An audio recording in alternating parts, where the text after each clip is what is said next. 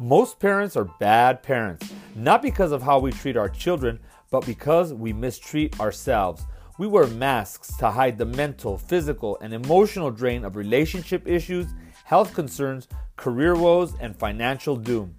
Parents feel burned out and alone more than ever, yet very few are bold enough to admit it, let alone address it. This is the Bad Parent Podcast, where you can have the boldness to ditch the masks and finally address the confusion, anger, and frustration you feel as a parent.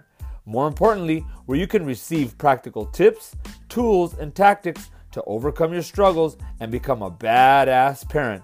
Let's get into today's show with your host and the baddest parent of all. That's me, Andrew L. Ramirez.